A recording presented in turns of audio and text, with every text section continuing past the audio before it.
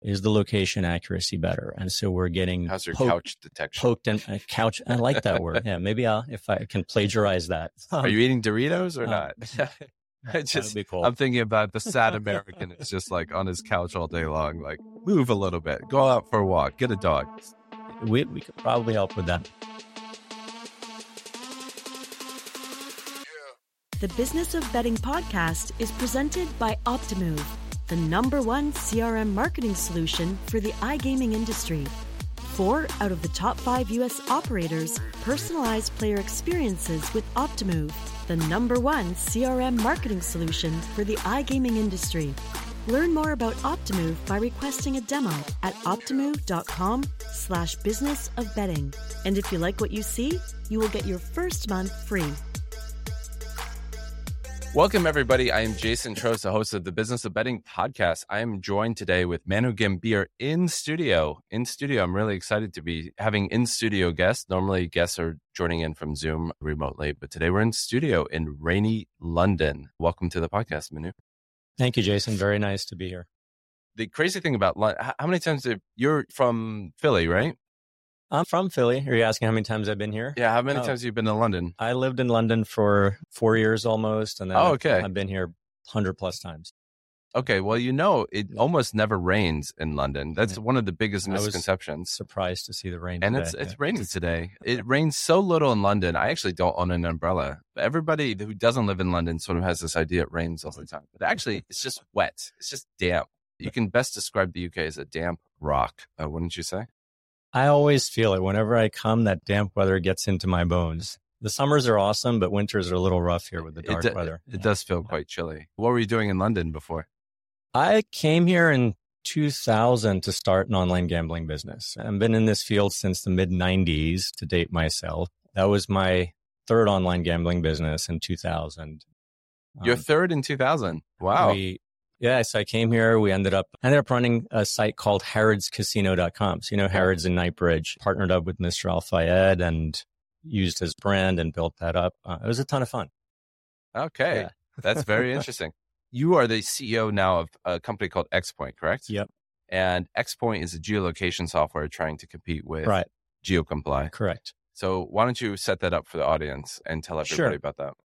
Yeah, so Xpoint is about 3 or 4 years old at this point, and it was set up to compete with GeoComply. So interestingly, if you look at the tech stack of online gaming, every area has redundancy except for geolocation. I'm talking about in the US markets, right? You have multiple payment providers, you have multiple KYC providers, you have choice of multiple PAM provider system. But when it gets to geolocation, historically, there's only been one, and it's a single point of failure.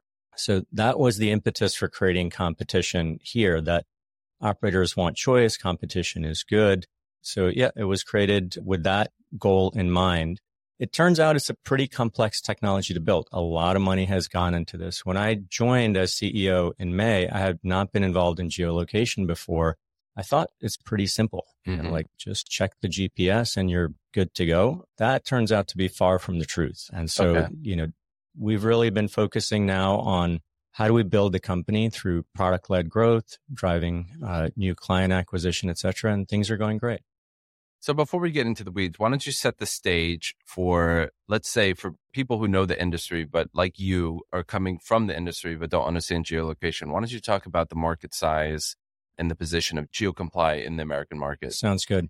So we ballpark the market size in 2 ways. So dollar-wise, we think the operators in the U.S. are spending somewhere between $200 to $250 million a year on geolocation right now. That will go up as more states come online, more people from existing states come online. But also, right now, the pricing is what I would say monopolistic pricing, right? So that's gouging pricing. Would you use that word? I'll use the word monopolistic, but I think that might be a fair way to describe it. Run away. Yep. But I think pricing will come down. So I think overall the market will probably go, a little bit higher, 300 million-ish that way. I also look at another way, which is how many location checks are being done per month, for instance. So out of the operators that are the main operators today, we ballpark main U.S. operators. Main U.S. operators. Yeah, everything I'm talking about today is U.S. focused. That's where our entire focus is right now. We ballpark it's about 2 billion location checks being done per month. It's obviously tilted very heavily towards tier ones and tier twos and a smaller percentage from the smaller operators. But so, our goal is really capture as many of those location checks as possible. I think the 2 billion probably grow maybe around 3 billion-ish or so per month in the coming couple years. So that's the market size that's there right now. Okay. And before we get more into the weeds, why don't you set up what the legal requirement is in the United States? Because a lot of people probably don't know that as well. Yeah. So the U.S., it got legalized on a state-by-state basis. And the dynamics and political environment are different there than we have, for example, here. And that was the impetus for creating these geolocation requirements. So the Wire Act, which I assume you're familiar with, that created the original need for geolocation. That, hey, if a state is going to legalize online gambling, they have to make sure it's happening within their borders, and it has to be very precise. New Jersey, of course, was the first. And in the original days, the testing was crazy. Even though I wasn't in the geolocation business at the time, I was helping Wynn Resorts evaluate entry into the market. And so we looked into geolocation way back when from that. You kind of go over the Ben Franklin Bridge in Philly and one step back, one step forward, and it had to work in one location, not work in the other location.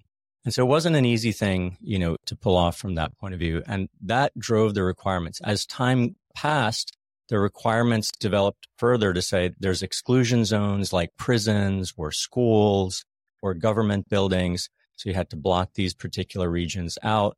There became more complexities, for instance, that as someone is closer to a border, you need to check them more frequently to make sure they don't cross over the border. Different states have different rules now. Louisiana, for example, they have parishes, the equivalent of counties. Some parishes say it's legal, some don't. Now you have someone in a car or even cycling and going from parish A to parish Betting while B. cycling. Yeah, I mean, you could be, right? Why It's not, a little dangerous, right? but yeah, why not? Depends who you're betting on, I guess. But how do you predict as a geolocation provider, where will this person be in a minute? What direction are they going? What's the traffic like in this situation? Will the traffic permit them to get to the next parish in time? So it gets messy and complicated. So it's like a SAT question. Jim's on a bike, placing a bet, going 10 miles an hour and has a stoplight in front of him. Every state has it. Every state's slightly different. It's a requirement for every state. And so on one side of the Delaware River, you're in Pennsylvania. On the other side of the Delaware River, you're in New Jersey. And the geolocation software is responsible for saying which side of the river you're on. And correct. And saying if you're allowed to bet or not. So why don't you set up why geocomply, since they're the 800-pound gorilla, why don't you set up for the audience why they have such a monopolistic position in the marketplace right now? Of that 250 million, what percentage are they? 98%, 99%? Yeah, roughly, right? Yeah. Until we showed up, they were 100% of the market. We're just starting to commercialize. Well, technically not 100% because we did our own. You did your own, okay. They weren't, They don't do us. So they're not 100. Gotcha. Yeah. So look, they had the foresight to see that the U.S. might have regulated iGaming and online sports betting one day. They started over a decade ago. So very few people at that point were willing to make a bet on when will the U.S. legalize this. I've been in online sports betting and iGaming since the mid 90s and waiting for that moment. So forecasting was very difficult. I think partly luck, they got the timing right, and just partly conviction. The first to market advantage was huge for them. They were the only choice when people were going live. When I was looking to help Wynn go live, GeoComply was the only option. You didn't shop around because there wasn't anyone else. So getting 100% market share was a no-brainer, obviously, in that situation. The situation's changed now. There's competition, not just us. There's others too. I think it's probably an interesting time to GeoComply, honestly. Like, it's not easy to go, I think, culturally from being an organization that has never had to deal with competition to all of a sudden having to deal with very strong competition, right? That goes through sales teams, marketing teams, engineering teams. And so they're transforming now to react to this situation. And I think that's good for the health of the industry. So I'll push back on you a little bit because I think Smarkets is in quite a unique position. When we decided to go after the American market in 2018, when things got legalized, we went to GeoComply like everybody else. And I think they gave us I should go back and check, but I think they said it'll cost you $500,000 for a year. We're a small startup. We watch our expenses very closely. And I said, fuck that. I'm not paying GeoComply $500,000 a year to look at the phone and the GPS on the phone. So we ended up building it ourselves. So I would say operators did have a choice. They just decided to take the easy path and use a vendor rather than Which states were you operating in at the time? Indiana and Colorado. My reaction to that is, I think, yes, that if you're in 2 states or 3 states and you have the engineering resources, like it's doable, certainly. As you get to a wider number of states, the regulations vary, they evolve. It just becomes an issue of priorities for you. Do you want to spend we've got 40 plus engineers just full-time working on certain aspects of geolocation. And so, is that going to be the priority for operators? Doesn't seem like that's where operators want to spend their resources. Yeah, well, I mean, I would push back and say that there's an FT article about a week and a half ago about Blackstone's investment into GeoComply, and I think they cited BetMGM spends $8 million a year on geolocation software, and they're like they're tier one or one-ish, but they're sort of the 4th or 5th operator, perhaps, and they're spending $8 million a year. Yeah. So I would say that they do have some fuel in the tank to spend on a few engineers to do it. Yeah, I think they are spending 8, but I don't think they're going to keep spending 8. Right. That's the change. That's where you come in. Yeah. I mean, that's the big change coming to the market. The pricing, there's lots of innovation technically that's happening also in geolocation, but there's definitely a pricing change coming because the current pricing is just, as you put it, it's gouging. So why don't you talk about the complexity of it? Because I sort of flippantly call it millions of dollars spent on checking your phone GPS. Right. What would you say to that? Do you think it's $300 million for GeoComply to check somebody's phone, or do you think it's a little bit more complex? Yeah. Here's why it's more complicated than just checking GPS. The GPS, first of all, doesn't work a reasonable percentage of the time. Mm-hmm. As we have today in London, when it's very cloudy conditions, rainy conditions, you can get bad data back from the GPS. People are inside buildings. I'm from Philly. When I go to the games at Lincoln Financial Field, if I'm in a certain part of the stadium or in a suite, I just can't get a lock. And, I'm also a casual bettor. I will often get, hey, you're not in Pennsylvania. Sorry, we can't take your bet. Mm-hmm. So it's not the case that that's happening 20, 30% of the time. That happens some low single digit % of the time. Mm-hmm. I've talked to operators, including tier 1 operators. They ballpark, it's somewhere between 3 to 5% of the time they end up getting geolocation errors. Put yourself in the shoes of a tier 1 operator. 3% is you're talking tens of millions of dollars of revenue. Mm. It's a very big deal to close that last mile. So getting it right, I would say 95% of the time by checking GPS, not that hard to do. And it's low cost. You want to get it right 99.9% of the time. So how do you close that gap? It's very hard. So that's what I was referring to earlier, the technical innovation, right? There's a lot that can be done to close that gap. So I'll give you a few examples of things. So this happens to me often. It happens to many people I know. You can go to Twitter and take a search and see that it's not an uncommon problem. You're sitting on your couch at home, watching the game, placing bets, bet number 1, 2, 3, all fine. You're on your next bet, and all of a sudden you're not in the state anymore. Right? So what happened? Maybe you just moved 2 feet over on the couch to reach for something, or a plane flew overhead and your GPS signal was blocked. And on that particular read, you were not locatable. And then you didn't place that bet, revenue loss for the operator. So as an example of innovation in this particular case, all of our smartphones these days have accelerometers in them, right? We know if you're moving. So if the last read showed that you were on your couch, and now it's been 5 minutes or 10 minutes, and checking the accelerometer, we know that you haven't moved. It's a clear thing to say you're still there, even though we can't read your GPS at this point or other signals, right? So that's a very simple example of where there can be innovation. The other side of this is getting it right in terms of people who are trying to spoof their location, right? Because that creates liability for the operators. And there's 100 plus spoofing techniques people do, from what I would call very casual spoofers, like just pop on a VPN, to professional spoofers who are creating thousands of accounts from overseas and trying to do bonus abuse, right? And we have to be able to catch all of these scenarios. So in that scenario, take an example of someone is showing up in the Midwest, maybe in the middle of a field, right? That's where they are at this moment. But the altimeter in their phone is showing that they're 160 feet high, which suggests they're in some high-rise building. Mm-hmm. Something doesn't match up there, right? And so all kinds of signals could show that, hey, they're in a valid location, but when you check the altimeter, you see that they're not, right? Mm-hmm. So that becomes one way to help anti-spoofing be more rigorous, right? Mm-hmm. When you start to catalog like all of the ideas that you can use to enhance location detection, I mean, we see there's still tremendous room for innovation in the space, right? That's our main focus. In the industry, it's called pass rates. What percent of the users pass the location check? And so our main focus is be number one on that. And from our current clients who have had GeoComply, we're being told that we're already better on that percentage. But we know there's still room for improvement because we've got a ton of stuff on our product roadmap. When you say pass rate, I think you mean true positives, right? Correct. And do you measure false positives and true negatives and false negatives? So some of those are obviously tricky to measure, right? Right. We can't get it exactly right. But yes, we do collect data that helps us get a very good sense of where we're making mistakes and then go back and optimize our systems to catch that kind of stuff. Share with you one kind of super interesting thing that we ran into a couple of months ago. So these are what I call professional spoofers. We had guys who appeared to be betting from Kentucky.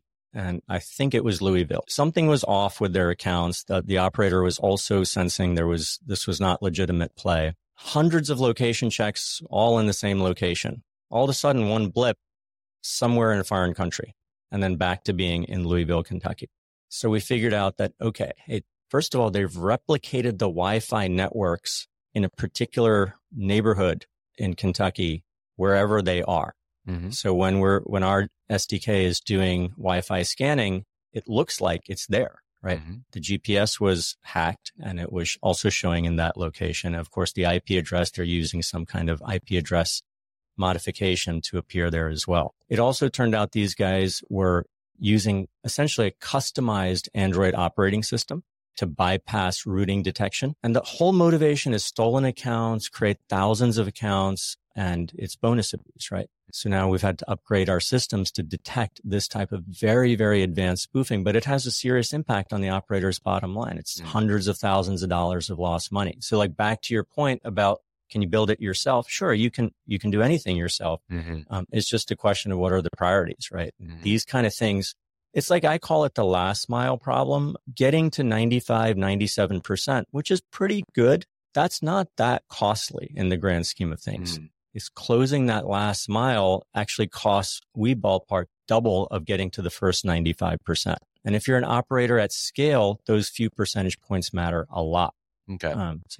To push back slightly, with the pricing that GeoComply, sorry, I'm using those terms interchangeably, which probably makes them very happy. GeoComply is about 1% of the revenue of the operators, just ballpark. So you have some money for the bonus abuse kind of, like if you were to roll it yourself, my point is the money you would save on GeoComply, not spending that, right? You could afford some bonus abuse is sort of what I'm saying. So GeoComply has a monopoly. They sued you, I believe. And I assume you can't go into tons of details because I understand that litigation is still pending. But can you say whatever you can about what's going on in terms of GeoComply coming after you from an intellectual property perspective? Yeah, so there was a lawsuit before I joined the company. They sued for patent infringement. They lost that lawsuit. Interestingly, the judge also violated their patent in the process. It was a big loss. And they're now appealing that process. We're super confident the appeal will end up in our favor, but we have to go through the process. It's really not a lot more I can say about that, at this time. But I think the fact that the lawsuit was placed and the patent itself was invalidated, that gives some suggestions on kind of the practices and anti-competitive practices that are taking place, in this industry. Do you think it's fair play for a company to sue for that? Or do you think that they're kind of... Yeah, they're allowed to sue. I mean, there are suits where there's a genuine issue and there's suits that are intended to throw banana peels in companies' way, right? I wasn't here at the time, but we're certainly running into friction where we feel that we don't have what I would call equal market access at this time. Now that situation is changing because as operators also see that there's an alternative coming into the market, as they renew their contracts, et cetera, they're not agreeing to such restrictive clauses, et cetera. So things are moving in the right direction very quickly. And I hope that we compete more on merit rather than on these kinds of tactics as this industry matures. This FT article, for those of you interested in this, I recommend you check out the FT article because it lays out a lot of these issues. There's something in there that I didn't realize, that GeoComply put in exclusivity contracts or sort of non-compete contracts. That seems quite crazy. I mean, I'm sure it's crazy from your perspective. It's crazy from my perspective. I mean, I can't say much about that, honestly, Jason, but yes. I think it feels like to me, GeoComply is just completely abusing their position in the marketplace. But at the same time, like I said, which you might disagree with, operators did have a choice, even though they had the choice to build it themselves, and just nobody decided to. That's a fair point. I mean, my comment was operator and choice of vendors, right? But yeah. You can always do it yourself. Yeah, they were the only vendor for sure until you guys came along. There are a couple of states, by the way, if I'm not mistaken, I don't recognize them off the top of my head, that they have this sort of church and state policy that if you're going to self-police, that leads to some risk, right? Which I completely disagree with. I mean, why is that? Why shouldn't a company self-police? Well, I don't view geolocation as policing. I mean, you can kind of deconstruct any aspect of sports betting to be like, do you need an outside party to be involved? Like settlement and money transfer and the prices that you make, like why should that be? I don't view it as sort of a policing aspect. I view it a little more different. I think. How so? If there was an operator that was willing to let players from outside the physical boundaries of their license, where the license covers play, that would be an issue, and they can do that if they're self-policing. But that's easy to test. I mean, how would the regulator know? Disgruntled bettors who are doing that would probably blow the whistle. So like if I lost $1 million and I was betting outside the boundaries, I would definitely go to the regulator and say, hey, I was outside the boundaries. They'll find it that way.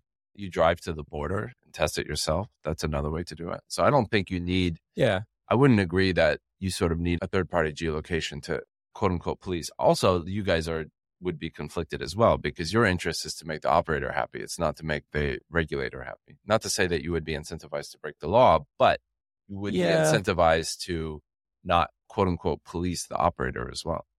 No, I have to disagree with you on that, because we're licensed, right? We spent millions getting our licenses, and these are huge investments for companies, at our size to get these licenses. We risk our licenses if we let players come in who shouldn't be coming in. And if we don't have licenses, we can't do business. That logic is the same for the operator.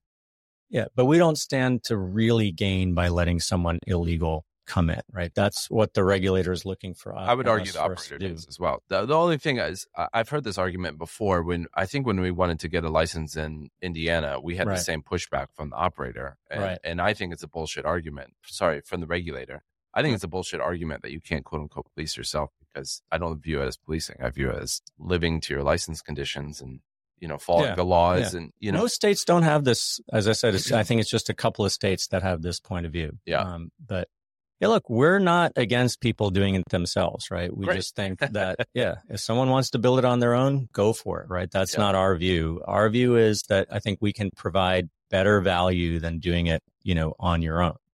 So how's it going in the marketplace? I guess you're sort of up against it because GeoComply has these restrictive contracts. I assume they've sent letters to everybody saying they're in breach of our patent, blah, blah, blah. So they're probably scaring people from switching you. So you just sort of have sounds like a long cycle to kind of like, as these operators get less afraid of the big bad wolf, they'll switch to you over time. Things are actually going great. We have signed we've signed almost 24 customers in the last 10-ish months. Some of those are very big customers. We recently announced that we just signed Prize Picks. That was in a bid against GeoComply. There's another very big announcement coming in a couple of weeks where we also want to bid against GeoComply in that. So things are moving in the right direction very quickly. And what I'm seeing from the market is there's a strong desire for alternative in the due diligence process. Of course, they look at price. That becomes a key topic, but it's also a quick topic. There's not a lot to discuss there. What really takes time is digging into the tech. Is it actually better? Is it more reliable? Is the location accuracy better? And so we're getting how's your couch detection? Poked in couch. I like that word. Yeah, maybe if I can plagiarize that. Are you eating Doritos or not? That'd be cool. I'm thinking about the sad American. It's just like on his couch all day long. Like move a little bit, go out for a walk, get a dog. We could probably help with that. So these are the points that we're getting due diligence on. And from the bigger tier ones, they're going to want to watch us have a little bit of a track record, right? For sure, yeah. It's because it's mission critical. We go down, they go down, right? They want to make sure everything's solid. So I get that. But I anticipate that we move into tier one later this year or first half of next year, right? I don't see that not happening at this point. And so, yeah, I mean, look, out of the 250 million odd TAM just in the US, for us to get next 2-3 years, somewhere between 50 to 100 of that seems very doable, right? And on the surface, for people who aren't familiar with the business, that might seem like a very fast, high climb. But you have to keep in mind that because it's such a concentrated industry, that a few of the big clients can account for a vast majority of that very quickly, right? Right. And then once you win one, then it's a domino effect from there, right? And I do think this market is just going to change into typical SaaS market competitions, which is merit and priced and service-based, right? What do you bring to the table that helps my business grow? How much does it cost? And how good are you when I call you with a problem? That's it, right? And, we're just focused on that. As somebody that's been around this industry for a while and as a bettor yourself, what do you think about the industry? Where do you think the industry's at in the United States? Altogether, I would say it's still relatively early innings. There's, I'm a very product focused guy, user experience guy. That's been the driving force behind my career. And as I look towards, what the products today offer, they're much better than they were 2-3 years ago. Don't get me wrong. And there's a lot of great teams working on this stuff. If you look at what's possible, there's still a lot of room to grow. And so I think, as this grows, the market size will grow too. I'll give you just a personal example. My wife, who is not a bettor, but she would be interested if the interfaces weren't so scary. You load it up and there's all these numbers and you just really don't know what's going on. And it feels like I'm going to do something stupid. And so to access these untapped market segments, I think lots of product innovation is coming. And I know that the industry is aware of this. It's not, something people don't realize. But because of the way the tech stacks came about, things were licensed from existing companies, primarily here in the UK, other parts of Europe, things we wanted to get to market quickly. But now companies are realizing, hey, if we rebuild things, some companies are building things from scratch. We'll see much better user experiences as time goes forward. I look at it as an entertainment business and, you've got to provide a great user experience. Right now, you tap guys like me or more serious bettors who are willing to put in the time and effort to go into the learning curve of this thing. That's literally the tip of the iceberg, in my view, of the number of people who would be willing to bet. Who do you think is doing it the best right now? They're all roughly the same, honestly, at this point. If I look at the major players between BetMGM, DraftKings, FanDuel, I bet on all of these. They're all roughly the same at this point. There's some innovation going on in some of the tier twos also, but they are hamstrung by the technology because they're using third-party technology. It's not easy to change. BetRivers is doing a few interesting things. I like their product a lot, but again, I think they know that there's a big roadmap ahead of them to solve for these things I was talking about earlier. And you personally, how important is price to you? Is that something that's on your wish list, or do you bet more based on experience? Just, you mean odd shopping? Mm-hmm. Yeah. Do you do odd shopping? Not usually. Like, I would put myself in the category of a casual bettor. So it's just not worth the time for me. It's more social experience. Buddies are there and hanging out and placing some bets. But yeah, if it's a bigger bet, I will. Right. I'll do that. I have plenty of friends who are very serious bettors. They will do odd shopping. I know lots of people also who do odd shopping beyond the legal sites. Right. And that's another challenge. The offshore operators, I think. So I read a stat that this Super Bowl, we're expecting about 65 or 70 million people to bet online in the US. But only about less than half of those are betting on legal US sites. And that also comes down to this odd shopping is a big issue there. How's the geolocation software of the offshore bookmakers? They're not worried about geolocation as far as I know.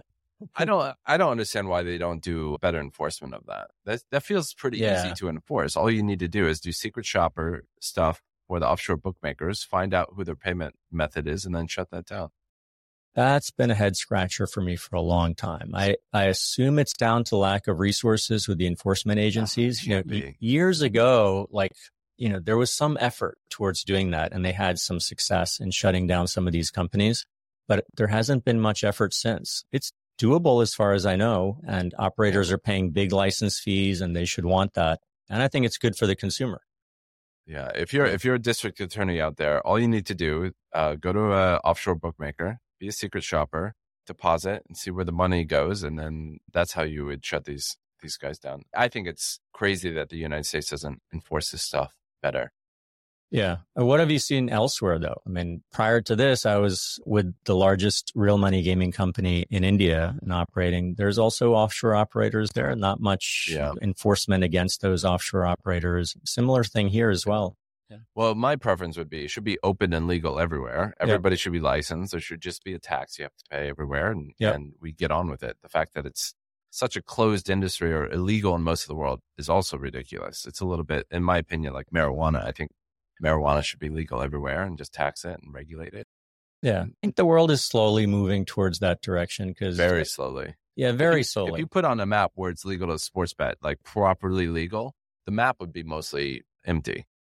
My guess is 5 to 10% of the map would be permitting sports betting and not most. And probably 90 to 95% of the world does sports betting of some form. So to me, it's crazy that governments, A, make it illegal, and B, don't enforce the laws that they have in place. Yeah, it's not an easy topic, though, I think, because cultural reasons, are a big issue. There's anti-gambling, sort of factions of society that need to be addressed also. I mean, just to share a prior experience with you. So I used to be managing director of a company here in the UK called Cantor Gaming at one point. We had a deal with Las Vegas Sands to take Venetian Casino online. Eventually, as the leadership of that organization looked at, the opportunity, they decided that this is not something we want to engage in. And as you might know, Sheldon Adelson eventually became the main proponent against online gambling. Because he wanted to protect the kids. Protect the kids is part of it, but I'm saying that tongue in cheek. No, I know. He wanted to protect his monopoly of, not monopoly, but his terrestrial business. There was, I was pretty involved in that. And there was a genuine component of like, this might just be crossing the line, right? But they didn't understand at the time all the safeguards that could be put in place and how this could be done more responsibly.